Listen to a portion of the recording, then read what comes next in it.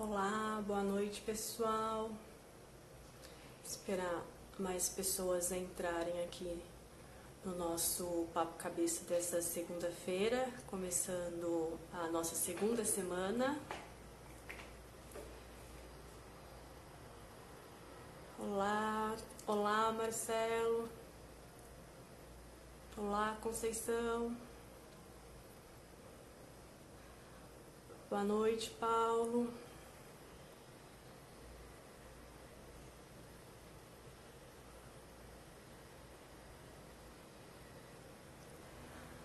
Hoje nós teremos o bate-papo com a médica Marcela Gonçalves.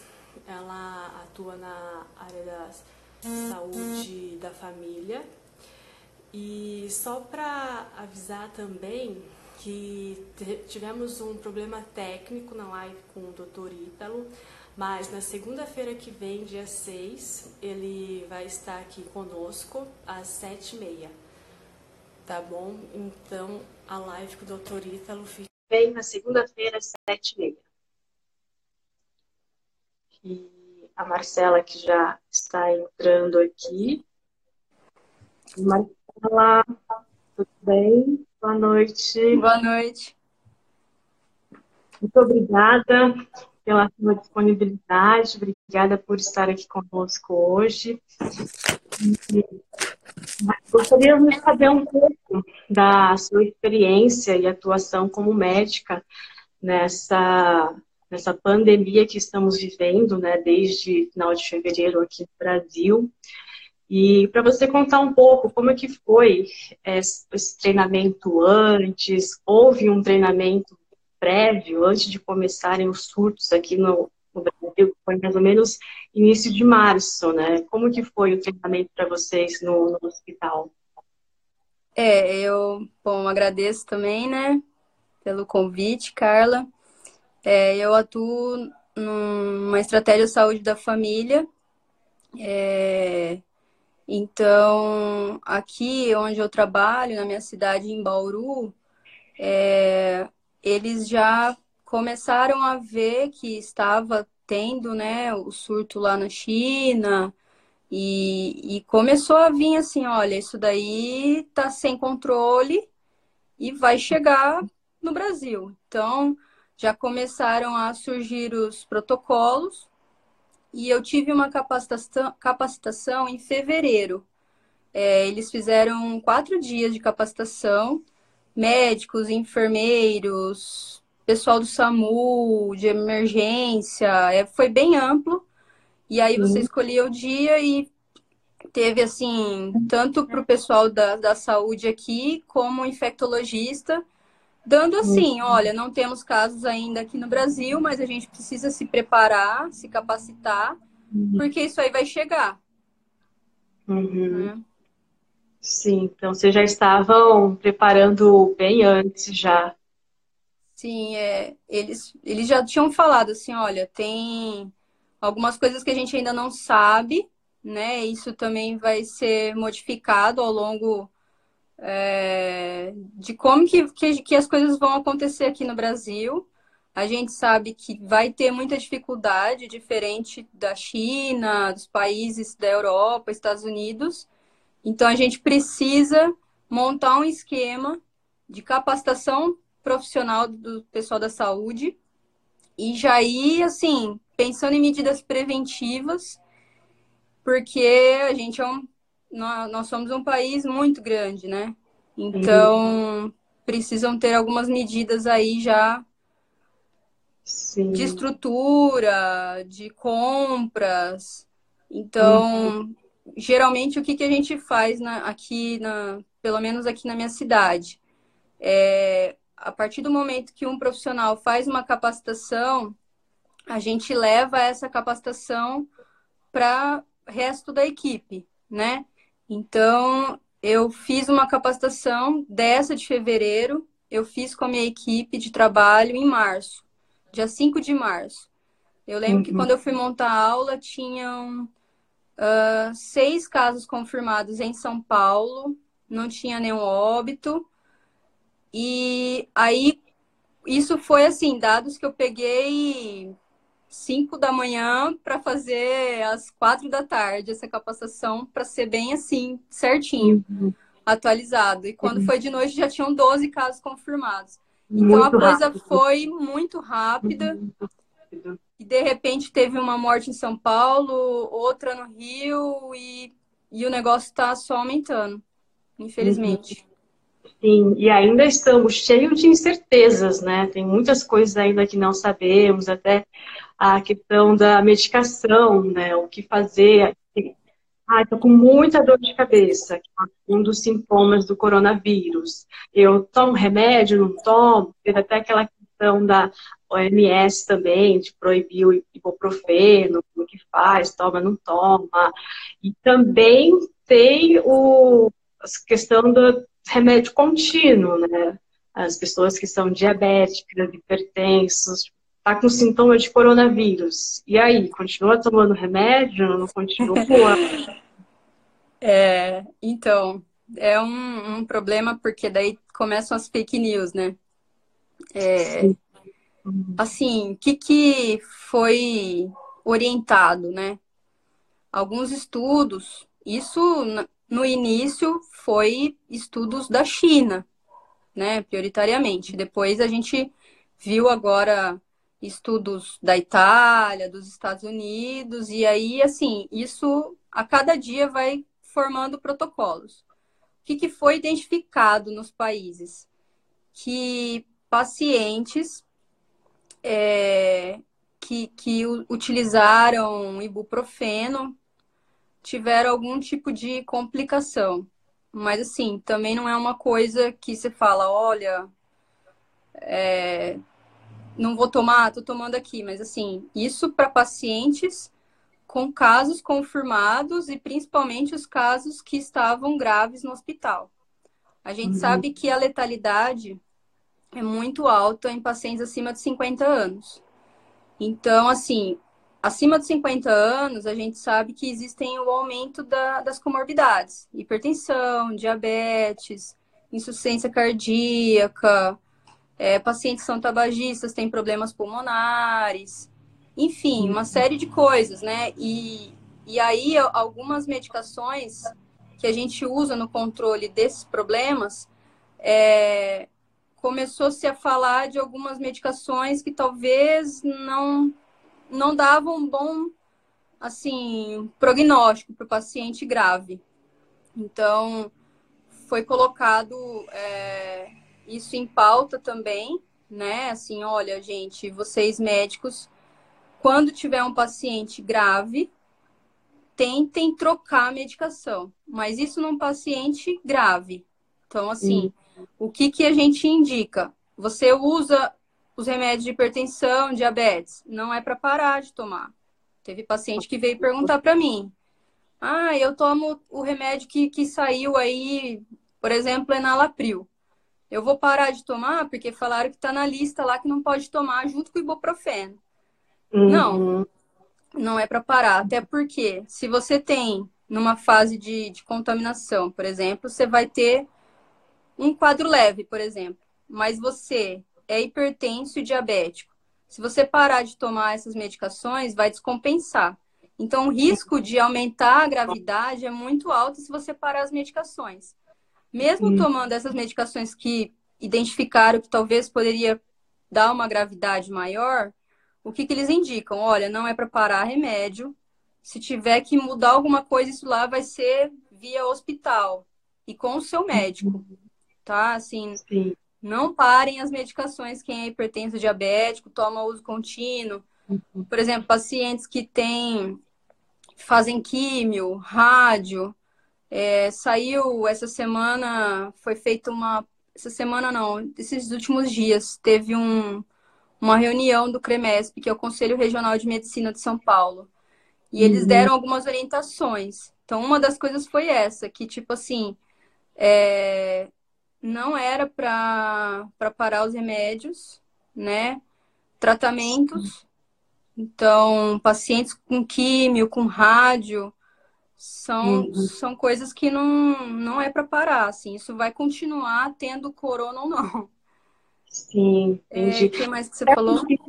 Até porque essa lista de medicamentos que saiu não foi uma lista oficial, né? Não foi do Ministério da Saúde. Não, não. É uma recomendação, na verdade, assim, de vários protocolos a partir de estudos que fizeram na China, na Itália. Então, por exemplo, eu assisti um curso de uma professora do INCOR e ela falou assim, olha, existem o coronavírus, quando chega numa gravidade, em casos graves, para quem tem, né, já uma hipertensão, uma diabetes, o risco dele ter um infarto, um AVC, ter uma parada cardiorrespiratória é muito alta. Então, o que precisa? Tá controladinha a pressão e a diabetes nesse momento. Até porque isso também a sua imunidade, né? O organismo, ele vai depender da sua imunidade também. Então, se você tiver tudo controladinho no seu organismo, pode ser que não tenha esse comprometimento. Então, eles falam, olha, tem muita complicação de paciente idoso que faz uso contínuo, que já tem alguma comorbidade, de ter agravamentos e complicações. Então, eles recomendam isso, assim, todos, o Conselho de Medicina, farmácia, tudo assim, na verdade, a gente tá tudo unido, né? Porque a gente acaba pegando estudos de vários lugares e vão surgindo os protocolos. Hoje começou um, pode ser que não tenha nada a ver e amanhã venha outro.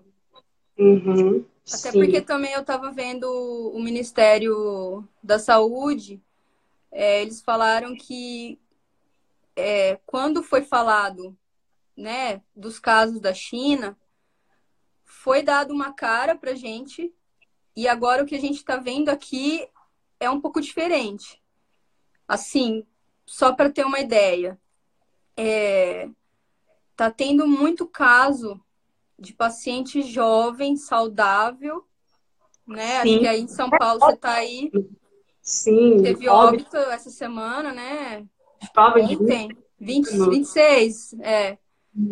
que não tinha nada. Então, assim, Tá.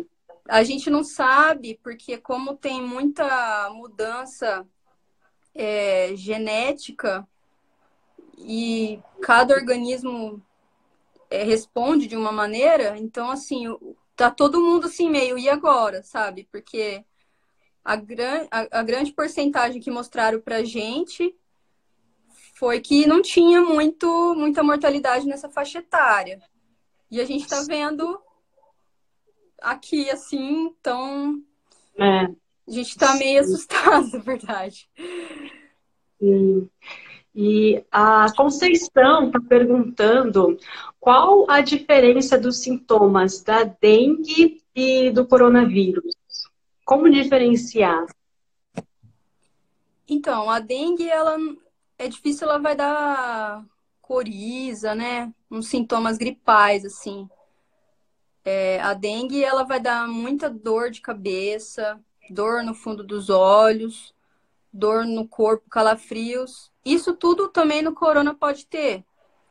Mas tem muito, não que, né, vamos supor, a dengue, você acabe pegando dengue e tenha um quadro de rinite. Aí vai confundir mesmo. O que a gente vê, assim, é que a dengue, se você está num ambiente que está tendo vários casos, é que agora vai juntar tudo. Então vai ser bem difícil isso. Até a gente tem que reconhecer que o Ministério da Saúde foi muito bom em adiantar a vacina da gripe, porque tinha o planejamento para maio, e aí por causa disso eles adiantaram, já está tendo a vacina da gripe, justamente porque o pico que acredita-se que vai ter do coronavírus no Brasil é final de abril e maio. Que vai ser mais ou menos comecinho aí de inverno, com muita pico também da gripe. Então eles falaram, vamos adiantar para que não haja duas coisas ao mesmo tempo, porque daí o negócio vai ser terrível.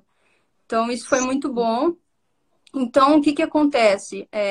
a dengue, ela vai ter aquela prostração, fraqueza, mas ela é mais ou menos em 7 dias o quadro. Então, na Uhum. grande maioria, você faz uma hidratação, toma antitérmicos, né? Paracetamol de pirona. E aí, assim, a tendência é, é que não vai, assim, não vai ser tranquilo na grande maioria, né? Assim, ela não vai Uhum. dar falta de ar, não vai dar coriza, não vai dar essa gravidade respiratória, né?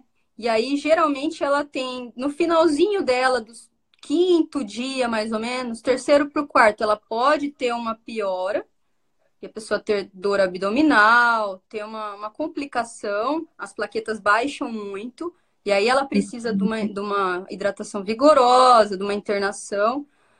Mas daí o que acontece? Ela pode ter aquele rush cutâneo, que fica inteiro, a pessoa vermelhinha, sabe? Aham. Sim. Apesar que agora também tá tendo uns estudos aí que saíram que o coronavírus, dependendo do tipo da pessoa, se ela for imunodeprimida ou uma coisa assim, possa dar também o rush cutâneo. A gente não sabe. É, Então, são vários sintomas, né? A perda do paladar, a perda, não sei se audição olfato, também, é a questão da dor em ouvido.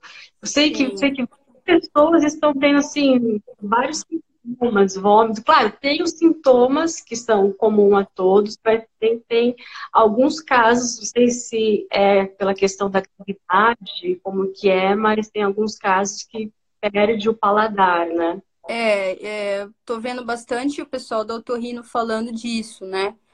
Que, que perde, assim, subitamente, mesmo a pessoa não tendo congestão nasal, ela vai perder o olfato e o paladar. Muita dor no ouvido, porque o que acontece? É uma infecção que pega a parte respiratória, né? Superior. E aí, qual que é a complicação? É ela chegar nos pulmões. Então, nesse primeiro momento, os primeiros sintomas vai ser mesmo os espirros, a tosse seca, e isso vai acompanhando talvez de uma dor por causa desse processo inflamatório que acontece nas vias aéreas superiores. Pode dar essa dor, essa perda do olfato, do paladar, dor de cabeça, como se fosse uma sinusite, essa dor no corpo. Então, assim, é complicado mesmo, assim, porque o pessoal, qualquer indicação, se for caso leve, você não tá tendo falta de ar, você vai ficar em casa, quietinho, se hidratando, tentando comer, para você não ir E tal, e pro aí ter risco, hospital, pro pronto atendimento. né? E aí, assim, se alguém tiver lá contaminado, você se contaminar, se às vezes você não tá contaminado. Ou mesmo Uhum. se você vai lá e uma pessoa que está tendo um infarto, alguma coisa, você contaminar ela também. Sim. Então, assim, o que eles estão recomendando tá tendo falta de ar, aí procura, né? Uhum. Não Sim, tá conseguindo manter a respiração, é um sinal de gravidade aí. sim. Mas na grande maioria o pessoal tem ficado em casa, assim. Alguns amigos têm falado para mim que às vezes vai um pessoal, tô com uma dor de cabeça. Quando? Ai, começou essa madrugada. Aham. Então, é difícil educar a população, né? Tudo é coronavírus, né? Deu alguma coisinha, é coronavírus. O Jackson perguntou sobre o uso da cloroquina, se quais os benefícios e até o que é essa cloroquina. Então, tem a cloroquina e a hidroxicloroquina, que são usados aqui no Brasil muito para tratamento de malária, tratamento de lúpus, que a gente já usa essa medicação constantemente. Mas o que Uhum. foi feito? Na China, eles começaram a testar tudo. no desespero. A gente vê os estudos lá do início, lá, dezembro, janeiro, que eles foram indicando e, assim, foram testando um monte de coisa. E eles viram um mecanismo que continha a proliferação do vírus. Não é uma coisa oficial, mas é o protocolo que a gente está acabando, assim, tá usando. Em alguns hospitais já tem feito isso. O Conselho de Medicina, ele coloca como uma recomendação, não como um tratamento oficial.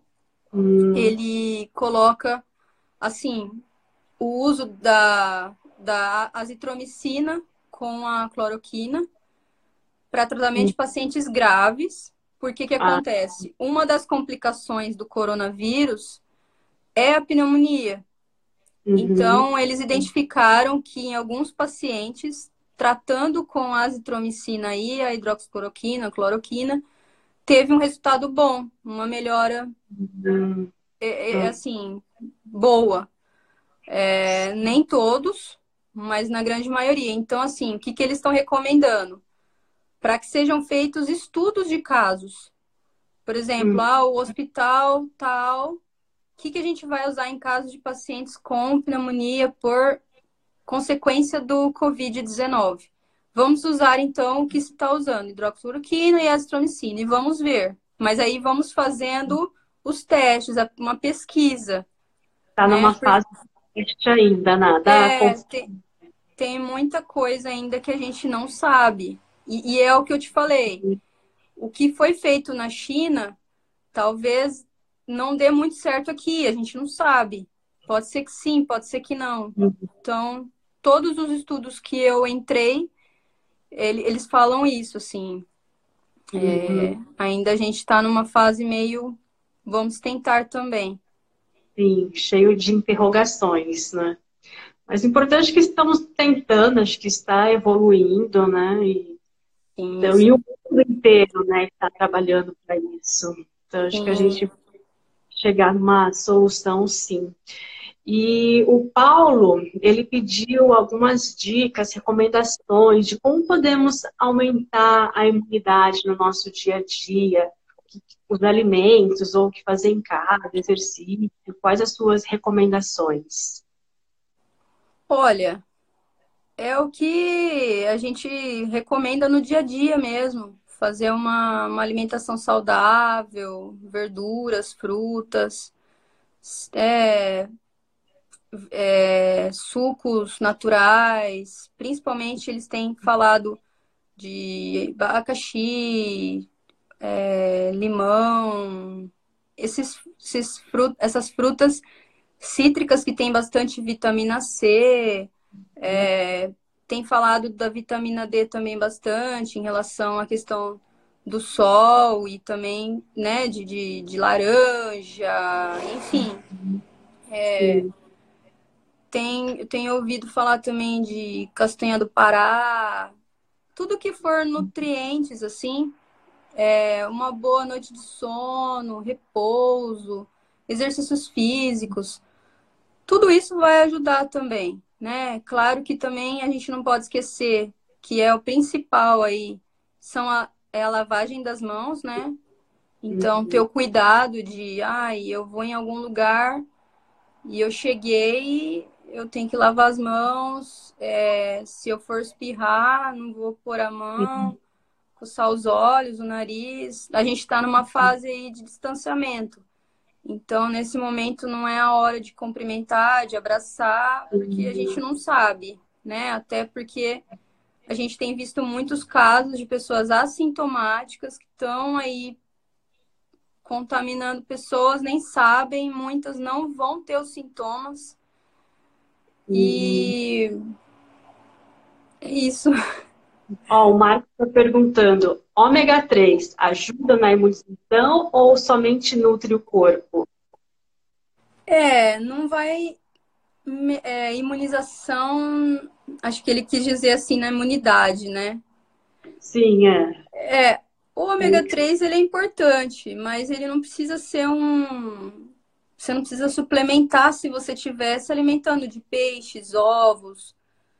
porque Uhum. é uma fonte muito rica, né? Ovos, peixes. Sim. Então, é muito importante para a parte do colesterol. Então, principalmente pacientes que têm, faz uso de medicações para o colesterol. Então, geralmente, às vezes, é importante tomar o ômega 3 também para diminuir os Uhum. níveis. Isso ajuda nos problemas cardiovasculares. Então, consequentemente, você deixando estável a sua pressão, a sua diabetes, o seu colesterol, ter uma fonte rica aí de gorduras naturais, que vai te deixar, né, com uma imunidade boa, e isso tudo vai contribuir para você não diminuir a imunidade, né? Uhum. Sim, entendi, tá certo. Passou uma pergunta aqui muito rápido, desculpe que eu não consegui ler o nome, mas eu vi a pergunta que era sobre o uso de máscara. Se é recomendável usar máscara quando a gente sai na rua, e utiliza por quanto tempo? Então, isso aí é polêmico, porque a gente sabe que existe uma falta, né, de máscara, principalmente para nós profissionais da saúde. E, inclusive, os Estados Unidos, uma amiga minha falou, olha, os médicos estão desesperados pedindo para a população não usar máscara porque a gente precisa de máscara no hospital. Uhum, Então, o que que eles têm colocado para a gente, né? Ó, é o uso para o profissional da saúde. E se, por acaso, a pessoa estiver com sintomas gripais, por exemplo, eu acordei hoje espirrando, e eu vou ter que ir no mercado. Aí sim, aí é importante, porque qual que é a questão da máscara e máscara cirúrgica, aquela simples, branquinha? Porque eu sim, tenho visto muita gente na rua com a máscara, que é a máscara que a gente chama N95, que é sim. uma máscara de maior fixação, que a gente usa no hospital para os procedimentos. Então, o pessoal saiu loucamente comprando. E aí isso vai fazer falta para a saúde. Então, o que que é recomendado? Você ter com você uma máscara. Se por acaso você está indo trabalhar, né? Você Uhum, vai precisar sair para ir no mercado, para ir na farmácia, ou você é um profissional que precisa sair para trabalhar e acordou com uma rinite, escorrendo o nariz, enfim, coloca máscara. Mas se você estiver bem, não precisa usar. Né? O que, uhum, que é a orientação é se todo mundo tiver isso daí em casa. E eu saí, vou espirrar, mas eu vou fazer isso. Se eu tô num ambiente com algumas pessoas, eu não vou ficar perto, vou ficar longe. Então, isso já ajuda porque você não sabe se você está contaminado e a outra pessoa está sem máscara. sim. O que, que eles falam é isso, assim, que não tem a necessidade. Então, o que, que a gente tem feito onde eu trabalho? O paciente chega. E aí é feito um protocolo de colocar, de falar para o paciente, olha, você está tendo alguns sintomas gripais, tal. Aí a gente já Uhum, oferece a máscara. sim. Então, aí no atendimento a gente também, se for ter um contato muito próximo, a gente vai usar a máscara também. Se for fazer um Uhum, procedimento, então, em hospital, por exemplo, que precisa fazer intubação, aspiração, alguma coisa assim, a gente usa na a máscara. N95. O que que eles falam é que assim, a máscara cirúrgica você tem que ter o cuidado de não se contaminar, né? Porque você tá com a máscara aqui, mas eu vejo muitas pessoas assim, abaixa e vai conversar com o outro. Ou Sim. tá com a máscara Aham, aqui e vai coçando o nariz. aham. Não, aqui você tá protegendo. E Tem que se ficar. tá vindo uma contaminação, a máscara está contaminada. Então tem que ter o cuidado de você Sim. retirar a máscara. O que que eles indicam é que ela não fique úmida, né, do Uhum, lado de dentro. Então, se você for guardar a máscara, a sair e ela tá limpa, não tá suja, eu vou uhum, guardar num papel porque ele tem uma absorção, não é para guardar em plástico, porque daí vai Uhum. abafar. Isso Uhum. para máscara cirúrgica. Pode Para guardar máscara. para usar no dia seguinte, por exemplo, não tem problema. Não vai, também não vai estar É, usando para uma semana, 2 semanas. não, Mas, não. sim, em 2 dias eu poderia guardar essa máscara. Sim, se ela não tiver suja, se ela não tiver úmida. Mas aí é essa questão da contaminação. Você usou ela, retirou ela, colocou num papel, fechou. Você não vai pegar a máscara, que nem eu já vi, pessoal, máscara enfia no bolso, põe, Hum, joga em cima da mesa, porque aquilo ali está contaminado. Dentro dela tem todas as gotículas que você falou, que você respirou, que você espirrou. Então, uhum, se ela tiver muito úmida, descarta. Se não, entendi. você pode até guardar. Eles falaram que pode ser guardada aí. Ah, uma boa informação. A E outra uma. que a gente usa é um pouquinho diferente, né? Que é no hospital, então também tem Uhum. um cuidado maior.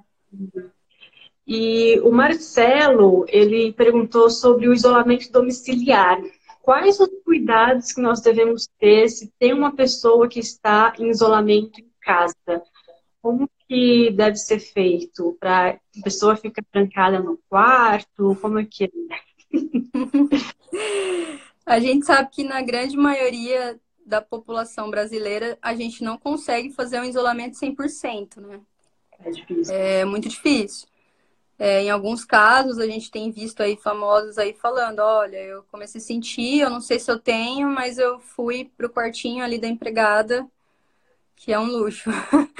Ou eu fui num apartamento tal e tá tudo certo, não tem contato com ninguém. Ou eu fiquei num hotel. A gente sabe que evitar ao máximo contato perto, se tiver com esses sintomas de coriza, sintomas mesmo, né, que vai estar proliferando bastante gotículas, tentar usar a máscara quando for conversar, mas tentar Uhum. ficar num isolamento possível, assim. A gente sabe que às vezes o pior lugar, às vezes, ou é quarto, né, que a gente vê às vezes marido e mulher. Então é muito Uhum. difícil às vezes você separar a cama, às vezes não tem. Banheiro também, às vezes, é algo comum, é muito difícil você conseguir manter, mas o que, que tem colocado? Olha, separem as toalhas. Então, se tem mais de uma pessoa, você convive com outras, então uma toalha para cada pessoa. Sempre higienizar o local com Tem álcool que ser 70. com água Oi? quente? É recomendável ferver com água quente a toalha, por exemplo? É lavagem normal que eles falam. Uhum. Se você, por exemplo, né, o que, que eles têm colocado? Você saiu para trabalhar, o resto da família está em casa. Você teve contato com outras pessoas, então eles têm até colocado algumas figurinhas, alguns protocolos que eu vi de você ter um lixo específico fora de casa para você retirar a sua roupa, deixar o seu sapato fora, conseguir de alguma maneira entrar em casa, tomar um banho completo e essa roupa ser separada do restante das pessoas. Uhum. Mas lavagem comum mesmo, assim. Ai, Para quem é profissional da saúde, tem uma recomendação dos jalecos, né? De uhum. tentar, se tiver, às vezes, paciente que. É porque, assim, nível hospitalar é tudo diferente, a parte da paramentação, mas se você está num Uhum. ambiente, num pronto atendimento, que você está de jaleco e está tendo o tempo inteiro contato com pessoas, então, assim, eles colocam um uso mais rigoroso. Então, você Uhum. colocar lavagem com cloro, fazer, mas assim, só a sua roupa, só o seu jaleco, tudo separado do restante das pessoas. Sim, então você já respondeu a pergunta até da Larissa, que ela falou, perguntou justamente sobre isso, né? Quando você chega na rua, o que fazer com a roupa? Tem que lavar ou não? E, gente, eu sei que o papo está muito bom, que a Britela está tirando várias dúvidas aqui, mas eu só vou para uma última pergunta do Marcos, que é bem interessante, que ele falou, se a pessoa está com uma gripe comum, ela tem uma tendência a adquirir o coronavírus ou não? Se ela não ter contato com alguém contaminado, ela não vai pegar. Tem que Não, ter contato mesmo, não é tem que porque ter contato. uma Não, gripe. tem que ter contato. Por isso que a gente tem falado, cara, da questão do isolamento. Porque, assim, as pessoas às vezes não conseguem entender por quê, né? Assim, rapidamente, só para a gente fechar isso. Eu estava conversando com alguns amigos que estão fazendo plantões em cidades pequenas.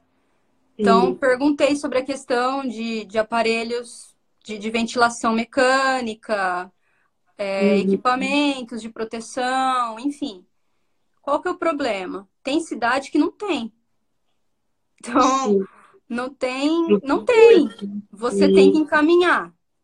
Tem Uhum. cidades que um amigo meu falou assim, ó, tem um aparelho, mas ele é velho, tá tentando comprar três. Nossa. Então, numa cidade, por exemplo, em São Paulo, você vai ter, mas o número de pessoas também é muito superior. Uhum. Numa cidade como eu estou, que tem várias regiões de cidades pequenas que não tem esse suporte, vai ter que vir para cá. E Uhum. aqui nós já não temos todos os leitos para todas as pessoas, não tem aparelho para todas, não tem assim. Você imagina que é uma internação que a pessoa vai começar com sintomas e se ela entrar num sinal de gravidade com 5 dias, ela vai ficar aproximadamente quase 14 dias internada. Então, olha o tempo que você vai ficar com essa pessoa num Sim. leito. E assim, se as pessoas forem se contaminando, se contaminando, se contaminando, vai entrar num colapso. Então, a ideia é não se contaminar, é tentar Uhum. não se contaminar. Por isso, esse isolamento, o Ministério da Saúde, ele fez isso justamente para a gente está naquela questão da curva que eles falam. Então, existe o Sim. começo, o pico, que acho que eu falei, que vai em torno de abril, maio, e Uhum. depois ela cai, como toda pandemia. Então, Uhum. assim, a gente sabe que vai ter um fim. Não, Jesus vai ter um fim. Mas a gente não tá, a gente tá no início. Então, a questão é você fazer com que o menor número de pessoas que já tem contaminação, que se tiver contaminação vai ficar em casa e não vai passar para outras pessoas, para que isso não chegue num pico muito alto e a gente consiga, as pessoas que vão entrar de gravidade, que vão ter que ir para o hospital, que a gente consiga atender todo mundo. Porque o que aconteceu na Itália? É ter que tirar um paciente grave do hospital, deixar em casa e colocar o outro no lugar. É ter que escolher. A gente não quer chegar nisso. Sim. Então, É muito. infelizmente, a ideia é essa, é proteger a população. Todas as medidas que o Ministério da Saúde, a Organização Mundial da Saúde, todos, nós estamos todos juntos aí. Não só da saúde, mas tudo que está vindo junto aí. Os Uhum. pesquisadores, pessoal da farmácia, enfermeiros, todos juntos aí pensando nessa questão, para a gente não Sim. entrar num colapso, né? Porque Sim. o contágio é muito grande. Então, eu falei com meu amigo, ele falou assim, tem lugares que tem 3 respiradores, tem 3 leitos. Mas aí, se eu espirrar, você tem uma projeção de 3 a 5 pessoas que você contamina. Se de repente Uhum. essa contaminação, se as 5 pessoas contaminar mais 5, mais 5, mais 5, É muita gente. você não consegue cuidar desses 40, 50, né? Sim. Então, essa é a dificuldade, assim. Sim, tá certo. Gente, eu sei que teve mais perguntas aí, peço até desculpas que a gente não vai conseguir responder agora nesta live, mas a Marcela pode deixar o contato dela, daí vocês podem tirar a dúvida depois com ela. Se, por favor, pode deixar o contato pessoal. Uhum. Sim, também depois, se você puder, Carlinha, eu tenho vários cursos, né, que eu tinha falado com você, do Covid-19 para os profissionais de saúde, do Einstein, do Sírio, enfim, que daí eu posso colocar o link, se você puder depois colocar na página, para o pessoal ter acesso, é bem importante. No Einstein tem até para professores, para mãe, pai, questão de prevenção, é bem legal, são cursos gratuitos. Pessoal aí que está fazendo medicina aí tem cursos que ajudam até ganha certificado.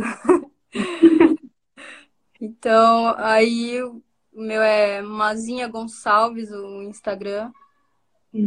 Sim, aí pode enviar mensagem para Marcela, que aí ela responde no privado. Marcela, muito obrigada por todas as respostas, por todos esses esclarecimentos. Acho que foi muito bom para nós, né? E aí sabemos como lidar melhor até no nosso dia a dia. Obrigada pela sua presença aqui. Eu que agradeço, Carlinha. Obrigada por tudo aí. E só lembrando também que amanhã a gente continua o nosso Papo Cabeça às 7h30 com a psicóloga Márcia, tá bom? Boa noite, pessoal. Muito obrigada a todos que nos assistiram. Boa noite. Obrigada. Boa noite. Boa noite.